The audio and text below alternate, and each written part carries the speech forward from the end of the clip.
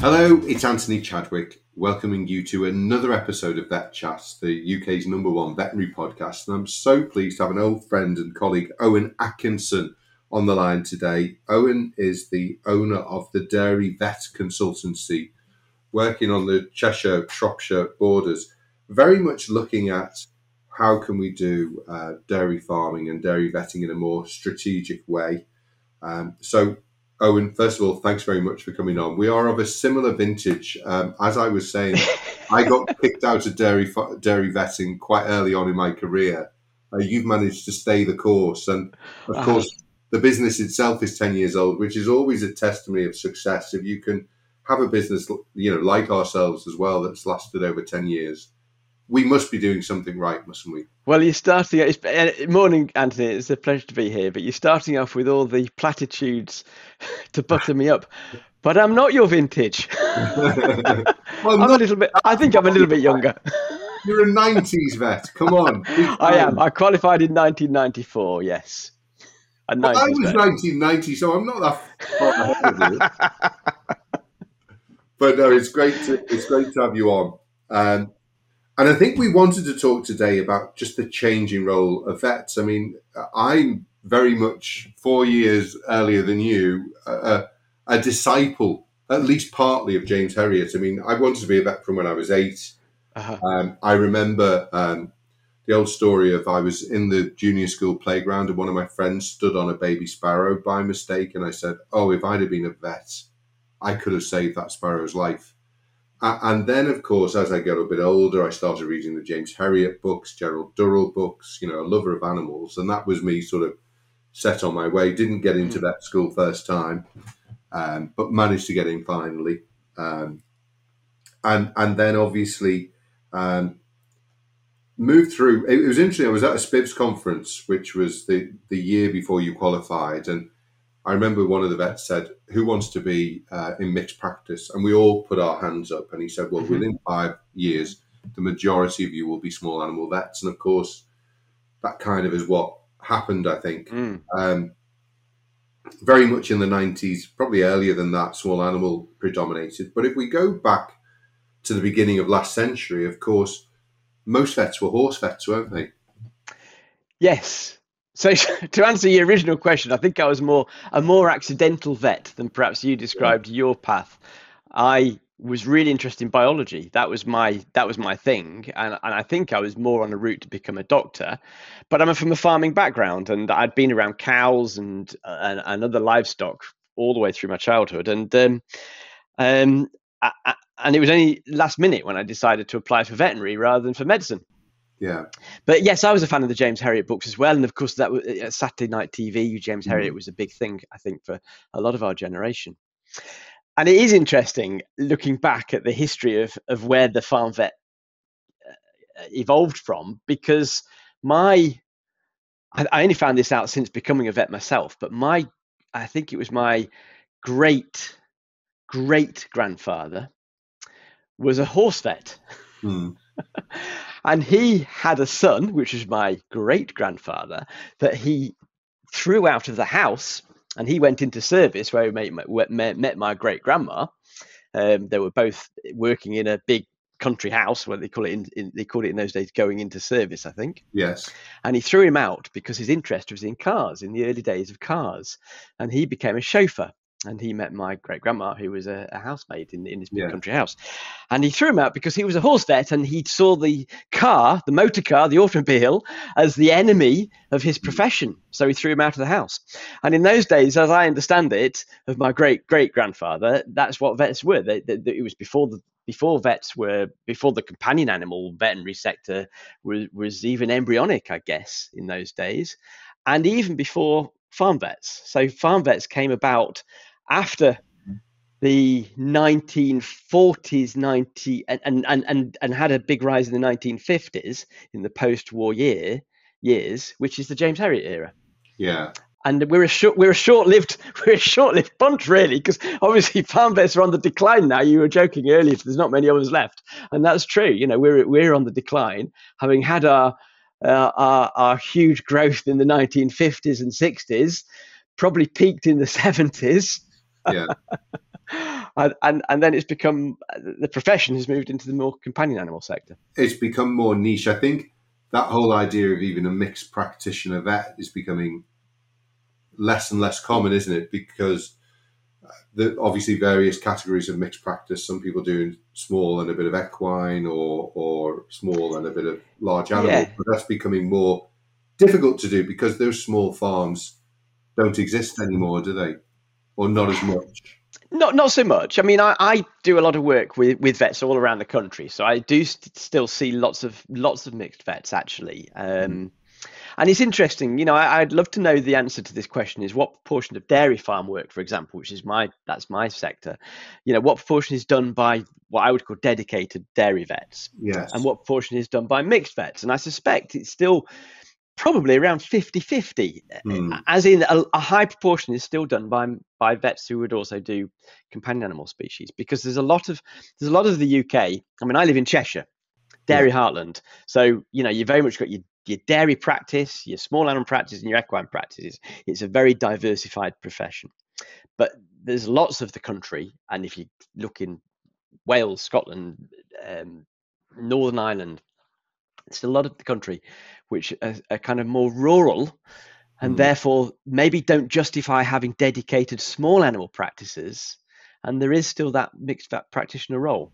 It is interesting going back to your great great granddad, who was a equine vet. Of course, he did get it right, because I do talk occasionally about the great horse manure crisis of the 1890s, which I'm sure you're aware of, which was a letter in the Times in the 1890s which said, a bright spark had worked out that within the next 10 to 20 years, London would be 10 foot deep in horse manure.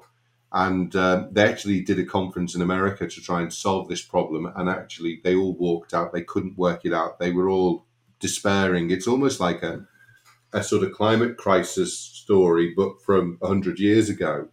And in the end, of course, the clever people at places like the car came to our rescue. Yeah, and the car rescued us. And now, of course, the car is the enemy. Yeah, part of the problem. But of course, we're now creating electric cars and so on. So, in a sense, that 40s and 50s vet, as we were saying from the James Herriot books, he was almost seen as a sort of lauded figure within the community, and treated with great deference when he came into the farm. And then that maybe did change in that sort of... Well, and it was, you're right, it was a he in those days. Yes. It would be probably almost 100% a he, if not 100% a he, in those 1950s. Yes, so I talk sometimes about how the farm vet role has evolved from, perhaps, if we call James Herriot era the farm vet 1.0. Yeah. And sometimes described as a me relationship. So a lot of things have evolved, but part of the evolution has been that farmer vet dynamic, which I'm very interested in, that relationship piece. And the farmer would have been in deference to the vet, Mr. Herriot, sir, here's a bucket of hot water for you, sir.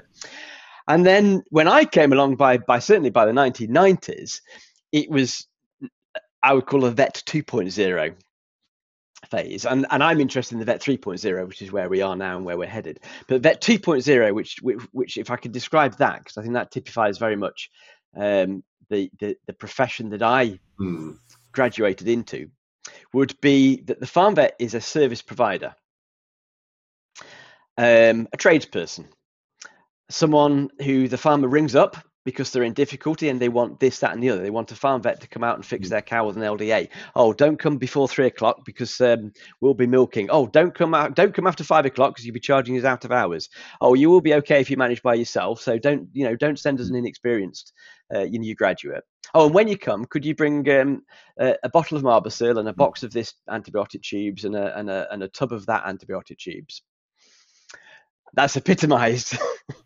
The vet 2.0, where the vet is certainly not lauded, and if anything, the power dynamic is with the farmer, because the farmer is calling the shots, not necessarily interested even in the vet's opinion. I mean, I'm being a little bit catastrophizing the relationship perhaps, but that would be classed as the UU relationship.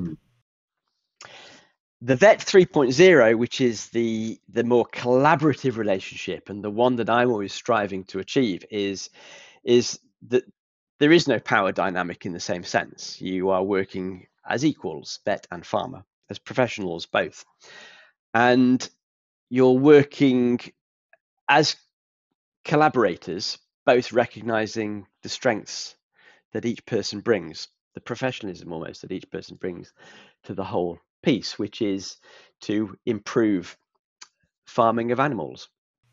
And that needs strategy, and it's a totally different approach, because it's not the vet not being in the role of fixing things that are already broken, but the vet being there to provide a strategic input in maintaining and improving the welfare and the health of the animals. And now, Anthony, I know this interests you, and now improving the health and sustainability of the whole farm.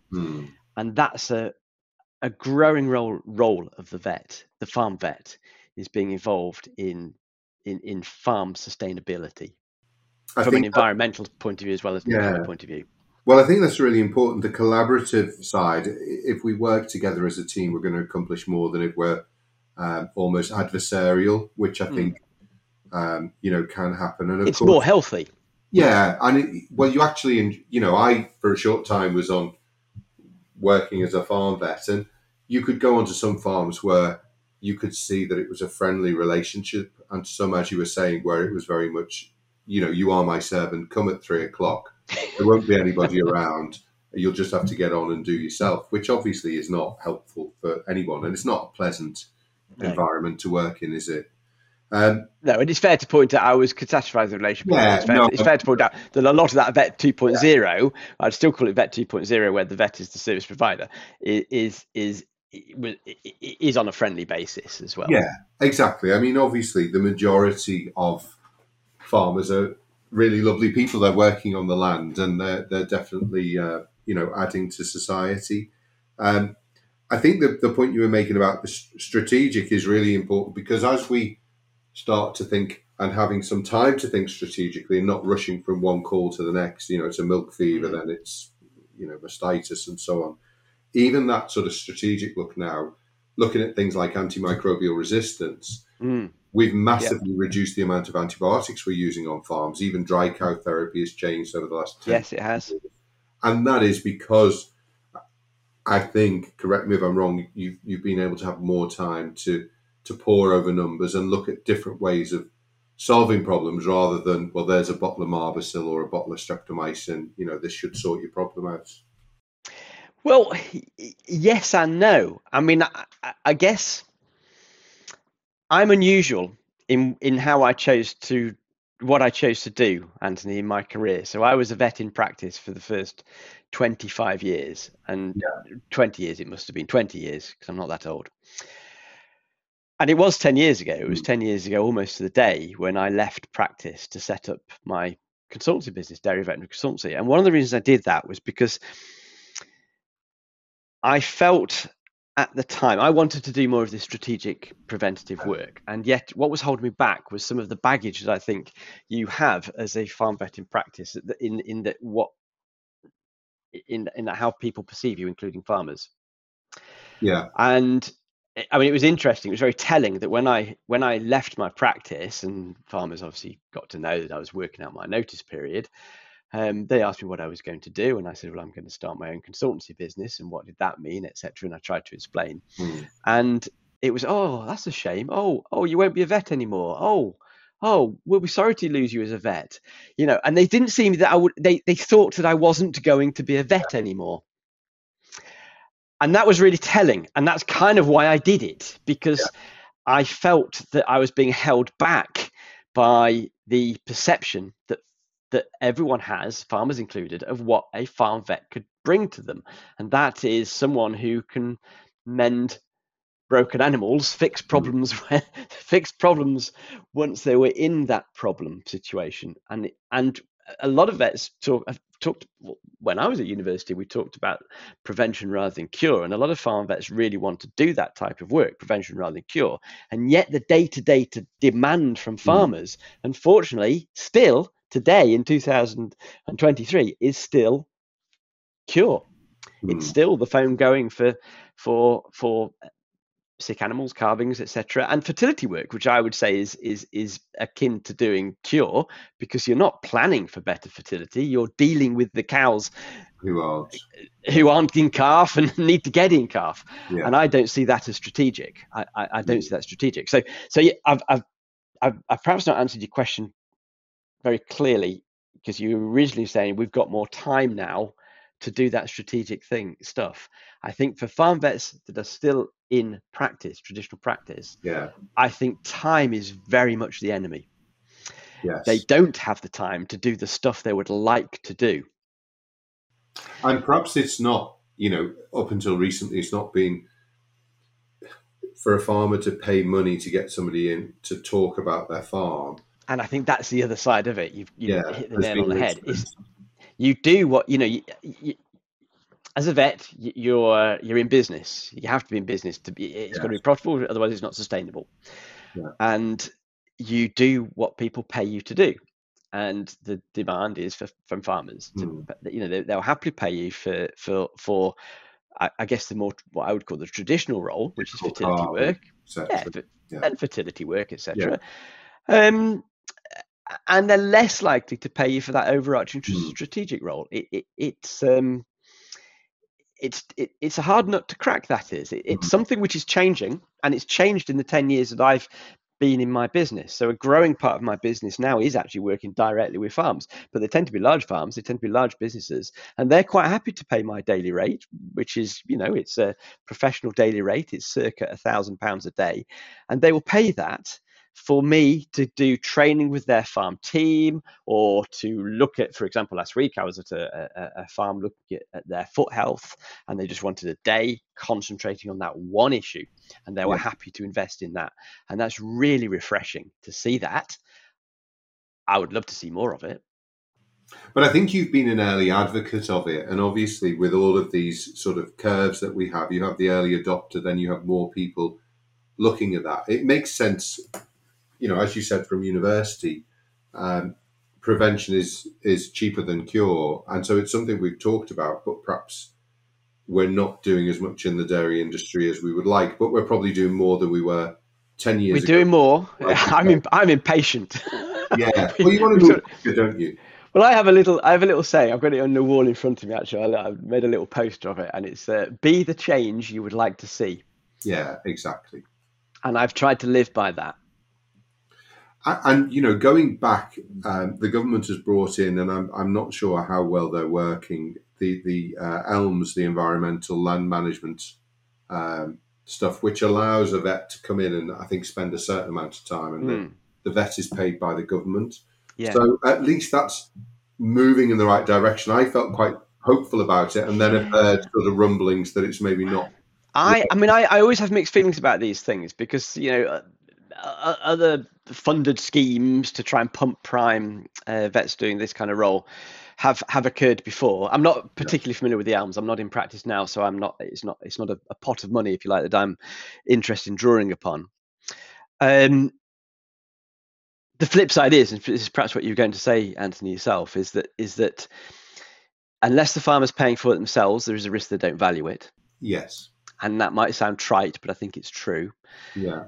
And also, is it enough to stimulate the vet profession as well, ourselves, to change our service offering? Because both sides of the equation have got to be there. There's got to be the demand from the farmer, but we can do a lot as vets to create that demand by setting our stall out in a different way. And I think just a visit, a £300 pot of money to pay the vet to go and do one visit, I'm not sure if it's enough to do it. But, maybe I'm wrong. Maybe it will be a little bit of pump priming. And like I said, I'm impatient. It might all help by incremental steps to get to where I see the future being. I haven't chosen to sort of take that funding myself, and I'm not sure if it's enough by itself in any means. It's a really interesting point, isn't it? Because, as you say, this sort of change does take time. You're 10 years into your business now. I remember coming and having a drink with you to discuss it 10 years ago. And as I say, we're both still here, so we're doing something right. But inevitably, even perhaps what your business plan was 10 years ago will have changed because of circumstances. We've obviously had COVID, we've had lockdowns, etc. All of these things and Brexit obviously wasn't a thing 10 years ago. So all of these things have probably changed some of what your business plan was talking about 10 years ago. Yes. So I had a look at my business plan recently because it is 10 years, and I came across it on an old computer file. I came across this thing that I'd written in 2008, actually. Yeah. So I left my practice in 2013, but back in 2008, I was starting to sketch out a kind of future, a different future for myself, one that would be my dream, which was prevention rather than cure. And I kind of sketched out this business. I think I called it VetSense. That was my maybe I should have stuck with that. It's a dairy veterinary consultancy. Yeah. Well, it does what it says on the tin, doesn't it? Dairy veterinary. Yes, I've had the Mickey taken out of me because it's a bit of a mouthful, but it cuts down on spam emails. Owen Atkinson at dairyveterinary.co.uk. But no, it was surprising, actually, how close to that original plan that I wrote in 2008, 2009 I still am, because I kind of envisaged a different customer base for a start than just farmers. And that's been true. My customers are other vets, they are farmers, but they're also professionals within the dairy industry, which includes milk buyers, feed manufacturers, semen companies, etc. The range of work I do is pretty much as I outlined I would be doing, which is some training, some strategic planning, which sounds very vague, but it's quite a big part of what I do, actually, in terms of working with businesses to sort of look ahead and think, okay, well, which way is this going, and how can we change our offering to meet that future, that future prediction. Yes, I guess it was pleasing to think that I've managed to achieve some of those things that were in my dream. No, that's brilliant, and I think it's also a testimony to, we've got the Facebook group Vet Stay Go Diversify, and people sometimes feel trapped in a job and they don't know how to move on. And I think we both have done similar. You started that in 2008, but it was 5 years before you made the jump. Yes. I kind of fell upon webinars as an idea, and within 18 months had sold my practice, so I could concentrate more on it. I still did my dermatology. And I think it's a really important thing, isn't it, that sometimes people feel a bit depressed about work, don't want to be a vet anymore, and they take in desolation a precipitative step, whereas actually if you can strategize and plan out, that there is so much that we can do with the degree. We don't have to be physically touching animals every day. You've made a very good point, really. Yeah. And actually you make your best decisions when you come from a position of strength and happiness, don't you? Exactly. You're right. It's not a good decision to just escape from an unhappy situation.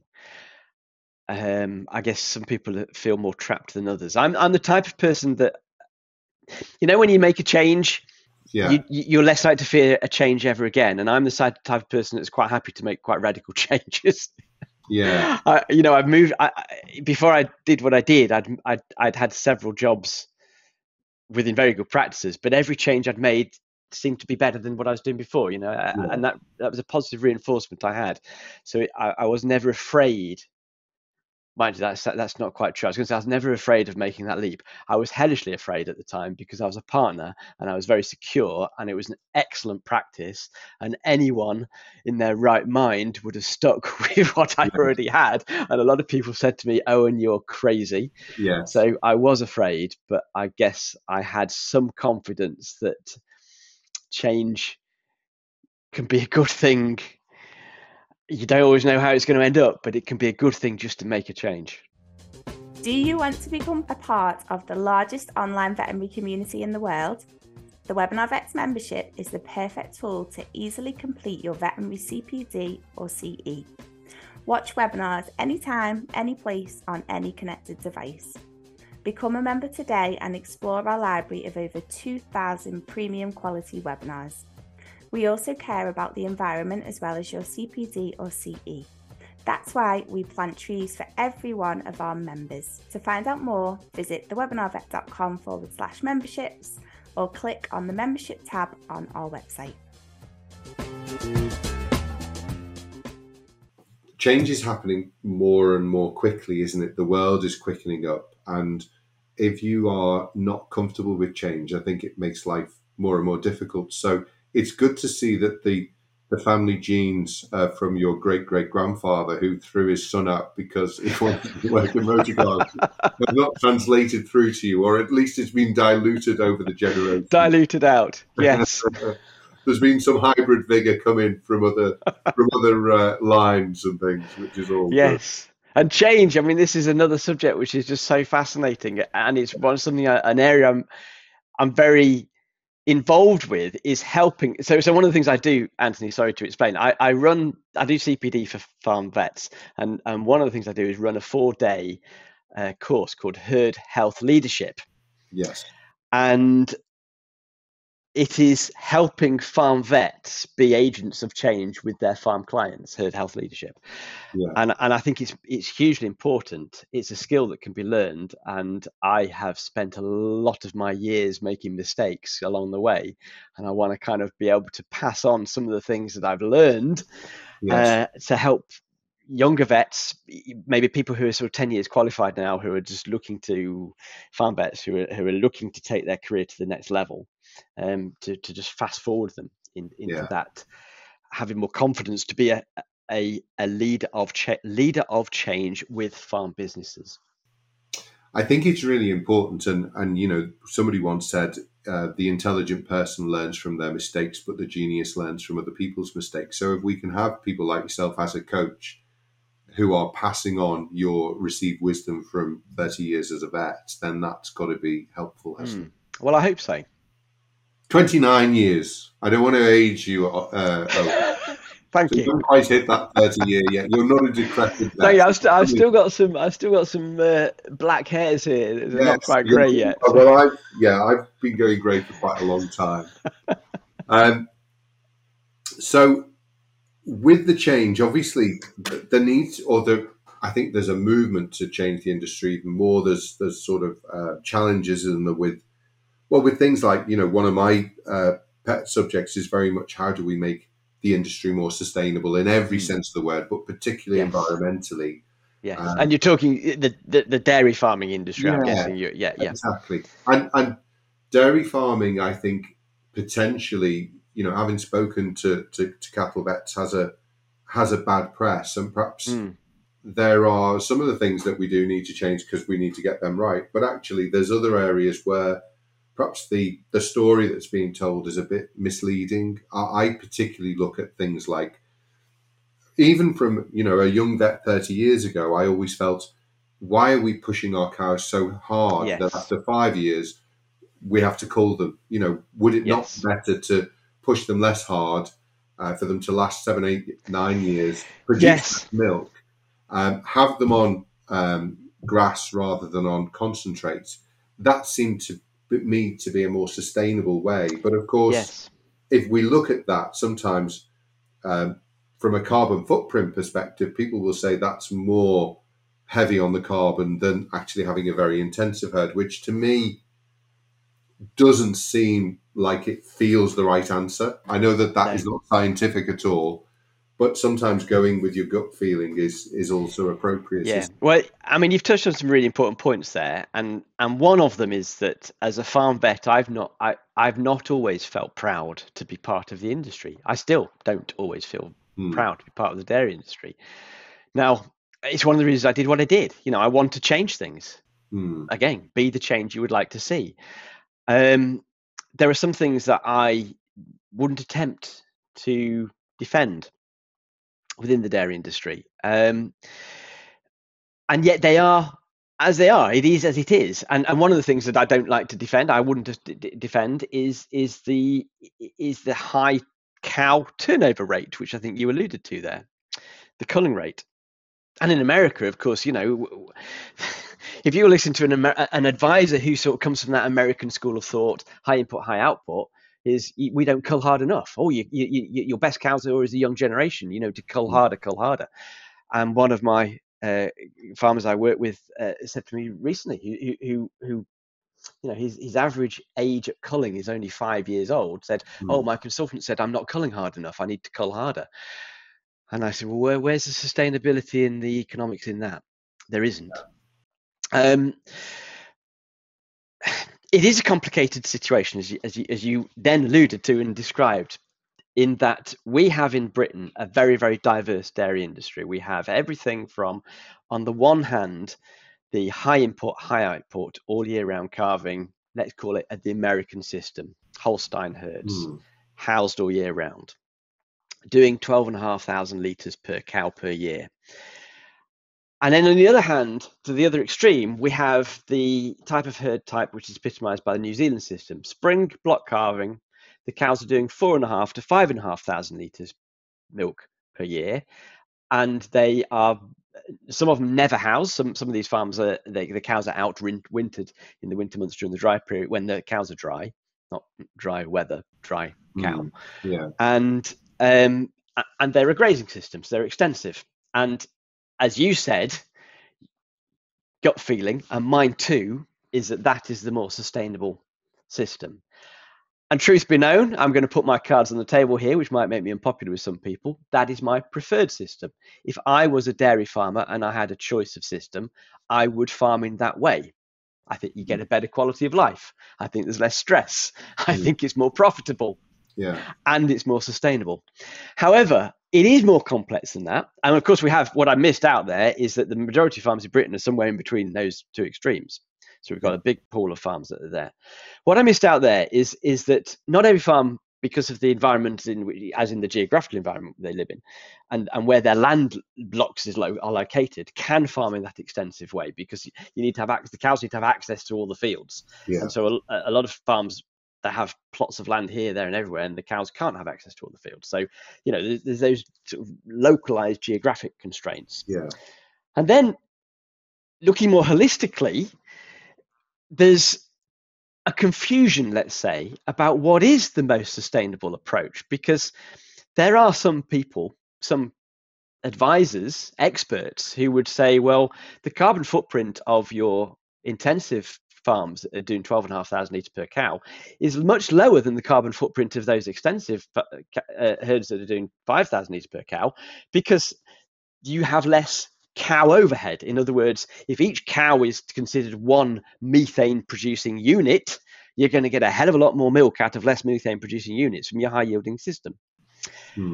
I think those calculations are flawed because they don't take into account then the next part of the big picture, which is, well, what are the inputs, and how about the carbon capture of the pasture land that are associated with the grazing farms, as opposed to the intensive farms that might have, for example, very high cost inputs such as soya, which in their own right has an environmental impact.